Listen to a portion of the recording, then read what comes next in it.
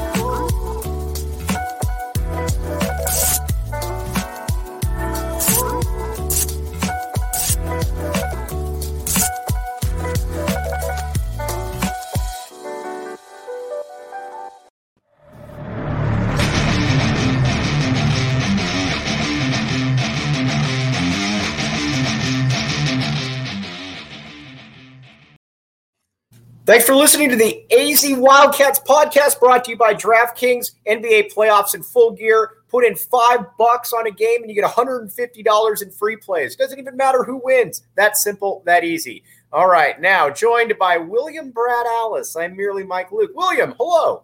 Michael, hello. Yeah. All right, we got a lot to get to today. We're gonna we got a Manscaped read coming up, and when you think Manscaped, you think Mike Luke and you think Brad Alice right there. So we're gonna get to that. You should. Right. Maybe. Yeah, right. I don't know. You know what? Manscaped, quality product. You and I, quality people endorsing a quality product. We love dogs. We're good people. All right, so we got some Arizona basketball recruiting. We're going to talk a little bit of football, but first, I wanted to ask you about something, Brad, because so Arizona just offered Kwame Evans Jr., a five-star kid out of Florida. If I'm looking at this right, essentially Tommy Lloyd has about 4 or 5 offers out to 2023 kids. What do you make of this? Because it's definitely unique in that you're saying, okay, we're going to prioritize very few.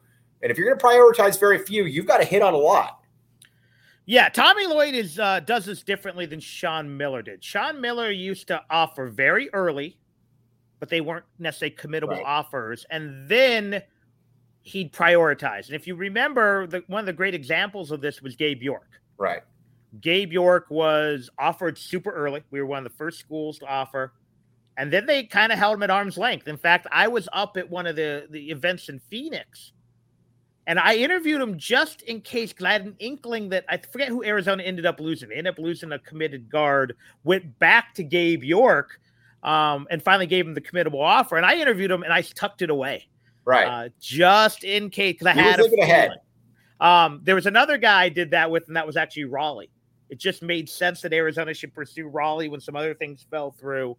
But that was how Sean Miller did. You got the offer, but you couldn't necessarily commit to that offer. Tommy Lloyd does this thing. Not only is this a committable offer, we will take you on the spot, but we think we're at least getting you on campus. This isn't like, because Miller's whole thing was he tried to get guys on unofficials all the time. Right. I remember all the Chicago kids came in, and Jaleel Okafor and all his friends. They weren't recruiting the friends. I don't even know if they're really recruiting Jaleel Okafor. Right. They just wanted him on campus. If Tommy Lloyd offers you, he wants you, and he thinks he has a decent shot of at least getting you on campus. And so far that's, again, I don't really put a lot into the 2021 class because, again, you're getting in here late. You don't have relationships. He prioritized Kylan Boswell. Got him. Prioritized KJ Lewis. Got him. So there certainly is something to what you're saying. Well, let's even look at that class. He didn't land him. Ty came to campus multiple times. Mm-hmm. Kaluma came to campus. All right. Shaden Sharp. Shaden Sharp, who, again, didn't end up playing. But so he was successful in the fact that he pursued these guys. And Miller did the same thing. Remember Miller's first year, he had those guys. One went to Kentucky, one went to Kansas. They were on campus. You didn't land them, but they were on campus. And that's, again, the thing here. They pursued the one kid. I think he didn't commit to BYU, the one kid out of Utah. But they were in the mix with that one. So if you're going to lose out, you're going to lose out on a kid who has you in his top 5, not a kid who has you in your top 15.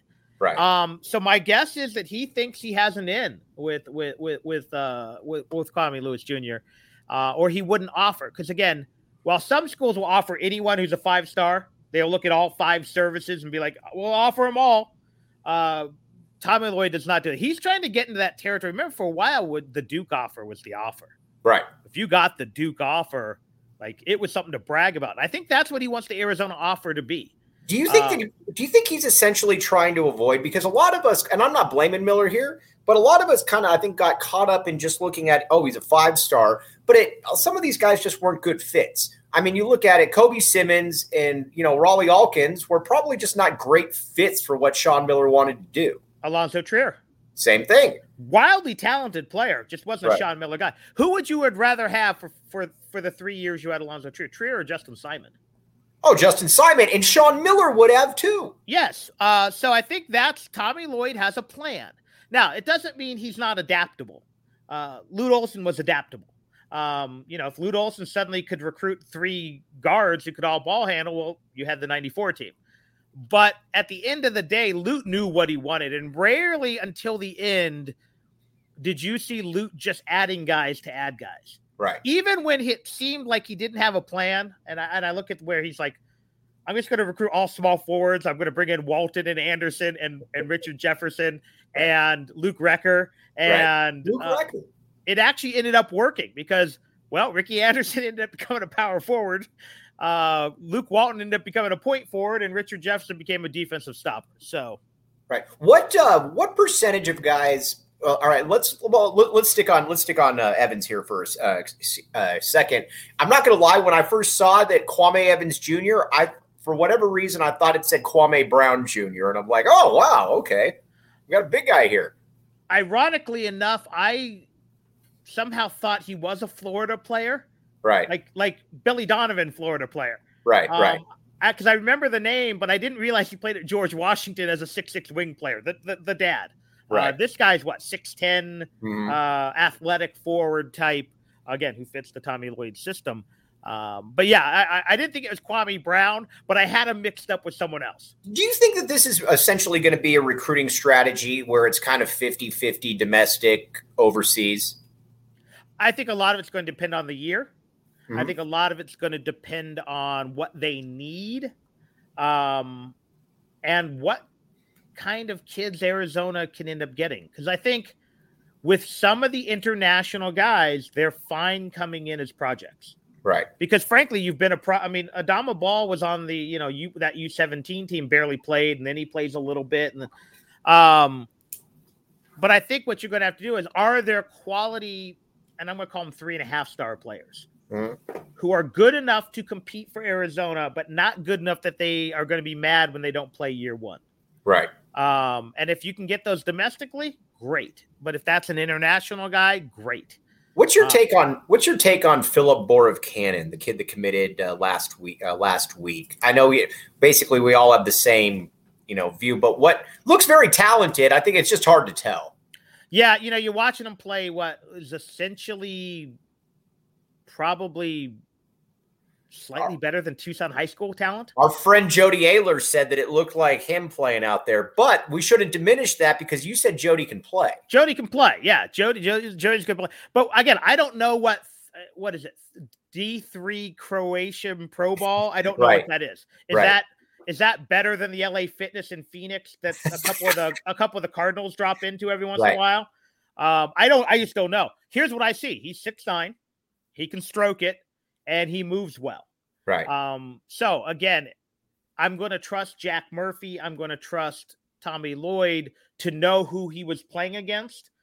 But at the end of the day, if you're bringing in a 6'9" small forward shooting guard who's going to be happy not not playing next year and being Kirk Crease's wingman at sorority parties, then I'm fine with that. You take a chance on that guy. Now, if you're counting on him to replace Ben Matherin, then I'm a little nervous. But that's not the plan. I mean, the plan is to develop this kid 2, 3, 4 years in the system. So I'm fine taking, just like I'm always fine when you use the 24th and 25th guy in your recruiting class for a 300-pound offensive lineman who can move a little bit. You can teach technique. He has a raw skill set that looks pretty good to me. Okay, now let's talk about how do I want to put this? Kirk Crease. You brought him up. I was going to talk about him later. Kirk Crease is an interesting guy because I asked Doug Gottlieb last week and I asked Matt Muehlbach, two guys that are much smarter than me, the same question about Kirk Crease. And I said, can you get to a Final Four if he's one of your leading players at the point guard position? And they both said, I don't know. I think we talked about this on Friday. Yeah, and I wanted to ask you again, too. I take the same feel. My feel is I don't know. Right. I can't tell you can't. Right. Whereas there are some point guards in Arizona, not so recent history, that I could tell you I don't think you can get to a Final Four with. But I also don't think you're counting on him to be, again, your sole point guard. Right. This is a combo guard program now, I think. So the bigger question is, can a combination of Kirk Crease, Adamo Ball, Pelle Larsson, Dallin Terry, and the new Justin Kier, whoever that is, the combo guard transfer that they're going to land, I assume. Mm-hmm. I assume if you're a combo guard who's looking to move up from like George Mason to D1 and try to make a run at a Final Four, Arizona's going to be an attractive place. Can that combination of ball handlers get you to a Final Four? Adamo Ball is somebody that I find fascinating in all this, that I think a lot of people are kind of overlooking. But one thing, let's talk about that. But one thing you can't overlook is the DraftKings Sportsbook app. Code word PHNX. All right. Put in $5, get $150 in free plays if you just bet. It doesn't even matter who wins. It's that simple, that easy. 21 and up, Arizona only. Gambling problem, call 1-800-NEXT-STEP. Brad, do the Suns win tonight? Yes. I would agree with you as well on that. If the Suns don't win tonight, then we're in a lot of trouble. Yes. Okay, well, we agree on that, as we agree on the draft. Is Scott Foster officiating? Yeah, I was going to say, right? Oh, gosh. All right, Adamo Ball. He's fascinating to me because we've talked about him before. I wanted to go a little bit more into depth about him, though. Obviously, Tommy Lloyd's got real expectations for him. He's a little interesting because he's an overseas recruit, obviously, kind of a 3-star kid. It's difficult to find. But when he played, he never really looked out of place, William. He looked like, you know what, I belong out there. He didn't look like a freshman just trying to get green, whereas you put out Shane Noel, it kind of looked like he was a freshman out there, where Ball didn't really look like that. I think the reason Ball didn't play more was just two things. One, the talent ahead of him, and B, physical maturity. He was scrawny. He was young too. Like he was 17 when he got on campus, if I'm not mistaken. Mm-hmm. And he was really lean, really thin. I don't think he could play 30 minutes against most of the opponents in the Pac-12, where even against the bad teams, especially against the bad teams, you're running into a bunch of 21 and 22-year-old guys. Another 6 months in the weight program. And I think Ball's going to be just fine because, again, here's a kid who grew up in that professional system in France, playing against other pros or young guys who were going to be pros. So I think he had the fundamentals. I think he played enough real basketball games, probably in front of decent-sized crowds. I don't know how those junior teams work, but I know some of them have pretty good crowds in Europe. So my guess is, the only thing that was really the biggest thing was A, who's ahead of you, B, physical maturity. And I'm sure there was let's transition to the United States game. Let's transition to the United States. But I think he'll be just fine. The question is, again, I don't know what he is yet. Right. Because he was supposedly a point guard in France. Right. I was thinking about, is he a 2-guard? Is he a Dallin Terry type, play all over the perimeter type? I just haven't seen enough of him to know. I know he can score. Right. I was thinking about this earlier. Who's the guy that you can think of from Arizona that played as a freshman? Sean, I like that right there. And looked a little overwhelmed, came back as a sophomore, and for lack of a better term, became a boss. I can think of two guys. One is Jordan Hill. Well, for sure. Jordan Hill's a great one. For sure. And the other one is Michael Dickerson, who actually never really looked overwhelmed. He just struggled to find minutes with guys ahead of him. You put JT in that same category then? Yeah, I might. Even to a lesser extent. I mean, Damon didn't play a ton of minutes his freshman year. That's true. So again, that was more due to who was ahead of him and Luke's trust level. Right. But that's something we don't see as much now because either kids have to come in and play right away or they transfer. But for those of us who go back, anyone over the age of like 35 will remember that this was pretty common. Even look at like guys like Corey and Joe McLean who played those spot minutes, who later came and became very reliable role players. I mean, there was a lot of those. You just had to have the patience to do it. Okay, now, I'm looking ahead to this next year's Raw. Everybody seems to have Arizona kind of in that 7 to 12 preseason range. Now, again, people got to remember, we're going off the pretext that Dalen Terry comes back. But I look at it, Brad, and I wonder if this is a little bit of an overcorrection to an underreaction last year, and that Arizona probably should have gotten some pub just because of the talent they had on it. Whereas I look at right now what Arizona has, and let's assume they get the 5-star big from Europe who is good, and let's assume that he's 12-6, which is good as a freshman for sure. If you got him, Tabellas, Terry, Larson, and Kerr Kriisa, is that a top 7 team? That team to me feels more kind of in that 15 to 20 range, or am I just? Well, here's the questions I need answered. What is Dalen Terry next year? Right. Well, that's the thing. Is he the 16-8 guy you think he might be? Mm-hmm. Or is he the 12-7 guy I think he might be? Right. What is Tabellas? Right. Isn't Tabellas a massive key here that a lot of people aren't talking enough about? I thought Tommy Lloyd made a great point before the season. Because keep in mind, everybody's beating up Tabellas right now. This is still a guy that as a freshman put up 31-8 on the Mobleys. I mean, he can do things, but I thought it was fascinating what Lloyd said about him before the year. He said, I'll know that Azuolas really is where I want him to be when he can look at a player and say, you're not as good as me, I'm going to destroy you type thing. And again, he was good this year, but you really never saw that where he just kind of looked at somebody and said, I'm about to dominate you. Well, here's the thing. When he came into the season, we all knew Matherin was the better pro prospect. But we thought Tabellas was the best player on the team. Correct. And he ended up being third, fourth. Yeah. Is he the 17-9 guy we think he can be? Right. And then what does Kriisa become? Right. Can he just be a more consistent version of him? And if those things fall into place, and I need to see who the other pieces are, who's the combo guard? Assuming they go that direction, do they get the European? Then I think top 7 is realistic. But if Dalen Terry is 10% better than he was last year, right? Tabellas is closer to the guy we saw at the end of the year than the beginning of the year, right? If Kriisa does not improve, if he maxed out, then Arizona's a 12 to 25 team. All right. So there's a lot of questions. Can they be a top 2 seed? Yes, but some things have to fall into place. Some guys have to make the jump. Some pieces have to be added. I think they also need, if they get that combo guard, I think they need that combo guard. And I like Justin Kier, I really do.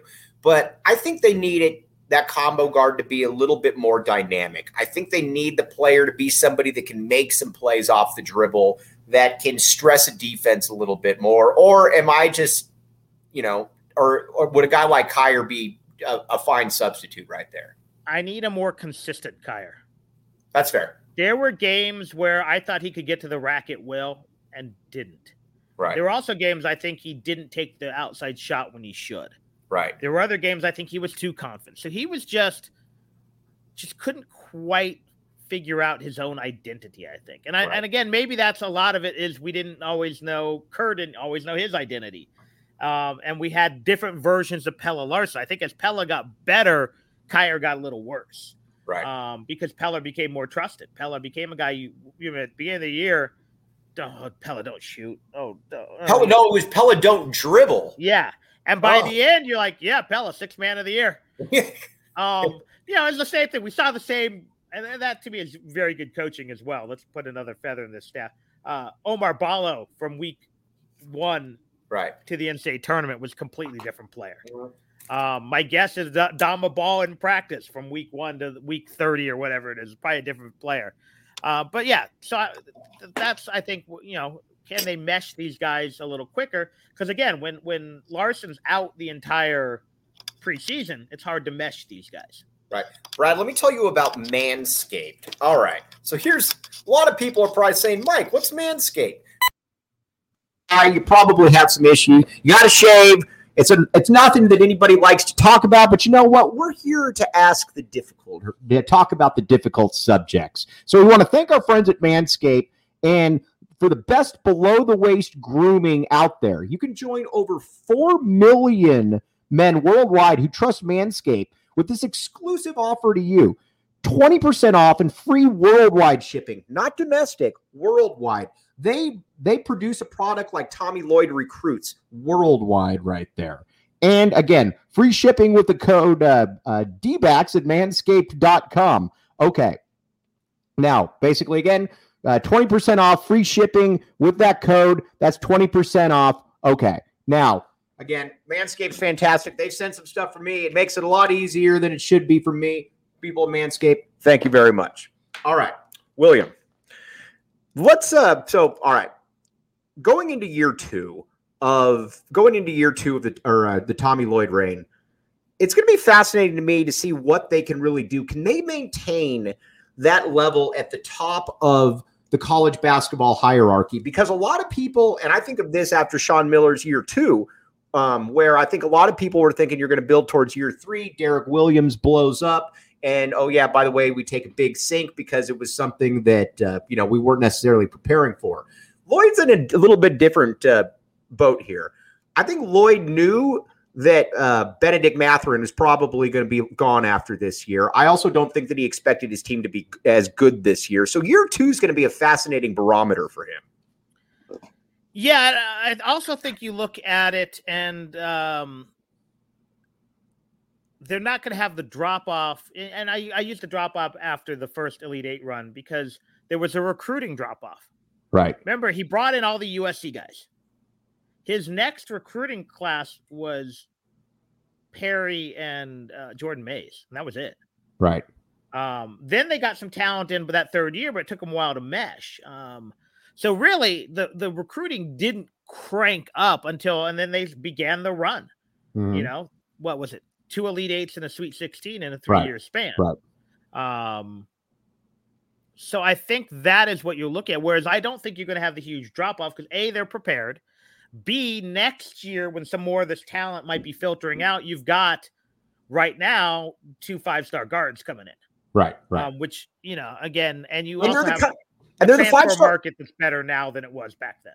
And they're the 5-star guards, too, that I like, too, where, you know what, they're really good, but they probably both project more as multi-year players then, where, you know what, you're good, you're really good as a sophomore, then you go. I think guys like that are kind of the perfect entity because I know you're going to be really good, but I can also plan a little bit around you being here more than just 1 year. But they also committed so early that if one of the guys does start to blow up, you can prepare. Yeah, for sure. You know exactly what you're going to be looking at. Yeah. All right. So if Stanley Boswell shows up on campus, you've already had him committed to, for what, a year, and you can be like, okay, he's a one and done. We know we can fix this. Whereas, Derek Williams blows up in Maui and you can't prepare for that. Right. So does Brad Allis sign off on the Tommy Lloyd recruiting approach right now, though? Offer very limited class and tell them how much you want them and bank that you're going to get a high percentage of those kids. Yes, because I think the alternative, unless you're just masterful at recreating who you are, and maybe he is. Right. Luke could do this. But you get what you had at the end of the Miller era, where, again, you were bringing in 5 stars. They didn't make you any better. Right. Or you get basically the Steve Lavin Alford version of UCLA, which was good enough to go to tournaments, get to Sweet 16s, but it just looked like, oh, I'm going to grab this guy and this guy and this guy and this guy and try to put them together and mesh them. Right. And just because they're talented, we'll just see if it works. Yeah. And sometimes it did and sometimes it didn't. Because look at how many of the Alfred guys are still in the pros. They're talented. Right. But he couldn't mesh them because he's trying to just, whether it was his lack of system. He was also kind of a crummy coach. Yeah, that is true. Yeah. And again, unfortunately, as much as we like Lavs, I don't know if Lavs was a great coach. No, I don't think that he was. He was a great acquirer of talent. I think Miller's actually a better coach than those guys. No doubt. Only in his little box. Right. Yes, and for his sure. problem was he got guys outside the box, and unlike Lute, who would have been like, "Oh, okay, I can figure out how to do this." Yeah. Miller couldn't. Miller tried to make Trier just like Nick Johnson, and he's not Nick Johnson. Well, yeah, and that's where and Schuster and I were talking about this the other day, and that all of these guys benefited a ton from Lloyd, because when Lloyd came in, it was almost what can't you do, but what can you do? Like, I kind of get the sense that Dalen Terry would not have been able to spearhead the offense the way in which he was. He would have probably been more of a defender, you stay over here type thing. Absolutely. Yeah, and so I think that's where these guys certainly benefited from a Tommy Lloyd. Christian Coloco, I think, benefited in a different way, mainly because I think certain guys need to be coached different. And, and Tommy Lloyd talked about that. We loved on him. And I thought that was a very interesting quote that he said, about his big progression. All right, Brad, before we sign off here, I wanted to talk a little bit of Pac-12 football with you right here. And we talked about this last week, but I wanted to dive a little further into it because I was watching the USC spring game. And I'm just going to say it right now. I could be wrong, but it feels like USC is coming. And again, I agree with what you said about Lincoln Riley being the A- coach. He's not Pete Carroll, but at the same time, I also do believe, though, that he is so significantly better than Steve Sarkisian, than Lane Kiffin, than Clay Helton, that it feels like they're going to have this on lock for a while. No, they're absolutely going to be nationally relevant for a while. Whether that translates into multiple national championships or even national championship appearances, I don't know. Right. They will win no fewer than 50% of the of their games of the Pac-12 South, right, that they're involved in. Right. Now, whether he can take them from a 10-11 win program to that 12-13-14 win program, that's what I don't know. He also has an added bonus. Colin Cowherd is slobbering all over that program, which means Fox is slobbering all over that program. Correct. Helton didn't get that love. Right. Lincoln Riley didn't get that love at Oklahoma. Right. Now, again, do 18-year-old kids care about what Colin Cowherd says? No. Their dads might. For sure. Other news agencies who are retweeting, who are seeing that, well, Cowherd's tweeting about USC, it's getting a lot of run. We better give them some more coverage. So I think he has that added bonus, and he's going to get some of that LA love that no one has gotten since Pete Carroll. Speaking of, when you're going to make that ascendancy, is year 3, is that a fair barometer to start judging Jedd Fisch as a coach as far as getting wins, losses, saying, you know what, I look at this roster, I think that you should be able to get 6-7 wins. Is year 3 fair, or is it still more year 4? I think year 3 is fair for wins and losses. Again, you have to temper your expectations. This year, I just want to see a better product. Right. And, do you want to see better quarterback play, Brad? Absolutely. I want to see better everything. Play calling, right, execution. Right. Now, I will say this. I saw enough evolution last year that I feel optimistic. Mm-hmm. Because San Diego State was an atrocious performance. Right. NAU was inexcusable. Right. Oregon was pretty good. For sure. 3 quarters. Yeah. UCLA was pretty good. Utah. Will Plummer went from being the quarterback who couldn't get out of his own way against NAU. Right. What did he score? 7? 7 points, I believe. Yes. Yeah. I think the defense to a guy who traded blows for quite a while with a very good Utah team, and for about 3 quarters traded blows with a solid ASU team. Mm-hmm. He just ran out of gas. The team ran out of gas. So I saw that improvement. Was it enough to make me happy? No, I think they should have won a couple more games. Maybe they should not have lost to NAU with their 4th-string quarterback. But that's what I want to see now. Much like we saw early with Stoops. Stoops was instantly, what do you win? 4 games that first year, but they were a better team. There were 3, but it was so much different than what you had seen the previous year. It just looked different. And then even the next year, they did not belong on the field with USC that first year. They lost 49 to 6. Right. The next year they were within 21. The next year after that, USC never covered against Stoops the rest of the time there, and they actually upset him once. But that's what I want to see. I want to see an evolution of the product. I want to see, again, better play calling, better quarterback play, better defensive play, because we saw better recruiting from year 1 to year 2. That's all I'm looking for this year. I need to see more wins, but if they're 3-9 but look good doing it, right, I'm fine with that. Conversely, if they're somehow 6-6 and look terrible in the 6 losses, I'm still optimistic because you found a way to win 6. Yeah, either way, it's a can't win. Either way, what I don't want to see is a team that goes 2-10 and just doesn't look much better, and see the same mistakes being made within the program. And so that's what I'm looking for, an evolution. Because I keep seeing people what if he only wins 3 or 4? He's only supposed to win 3 or 4 games. Right. Granted, he wasn't supposed to win 1 last year, but he wasn't supposed to win much more than 3. So if they're a 3 or 4 win team this year, and again, it looks better, I'm fine, because it is year 3 and year 4 that they're building towards. All right. I wanted to make fun of one entity here real quick before we sign off. But again, something you can't make fun of, the DraftKings Sportsbook app. Code word PHNX. Put in $5, you get $150 in free plays if you're a new customer, but you got to bet on these NBA games. William, I said before the year that I thought the Miami Heat were going to win the NBA title. They had, I believe, the 9th best odds. I'm sticking with it. I'm sticking with it on my DraftKings Sportsbook app, code word PHNX. You've been saying it from the beginning? I stand People mocked you. Yeah. And you stayed resolute. I stand resolute. All right. ASU, you and I have been following ASU for a while, obviously, just because of the proximity. Has ASU football and basketball ever been in a worse position than it is right now, combined? No, because I'm not sure football can course correct quickly. Because here's the problem: you don't really know if I'm a good coach. Why in the world am I taking a job where you could get significant sanctions? We're not, because again, that coaching staff thumbed the nose at all of COVID regulations and whatnot. So there's no blueprint for how they're going to deal with that. My guess is it's going to be bad. Here's why I think it's going to be bad. When Sean Miller had his issues, how many current coaches killed him in the media? Right. None. How many ADs? None. The head coach of Stanford.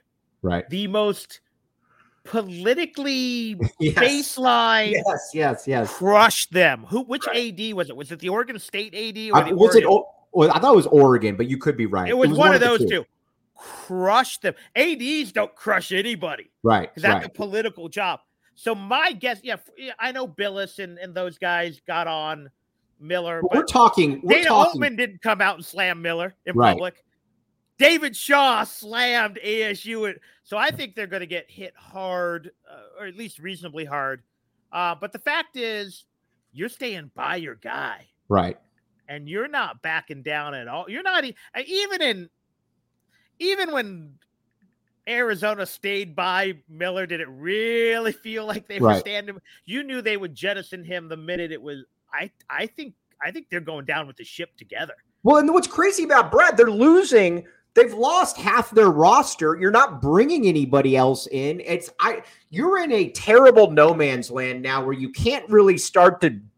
I always like the phrase when someone says dig your way out of a hole, because you can't dig your way out of the hole. I mean, but you can't really get out of the hole because you don't know what's about to occur.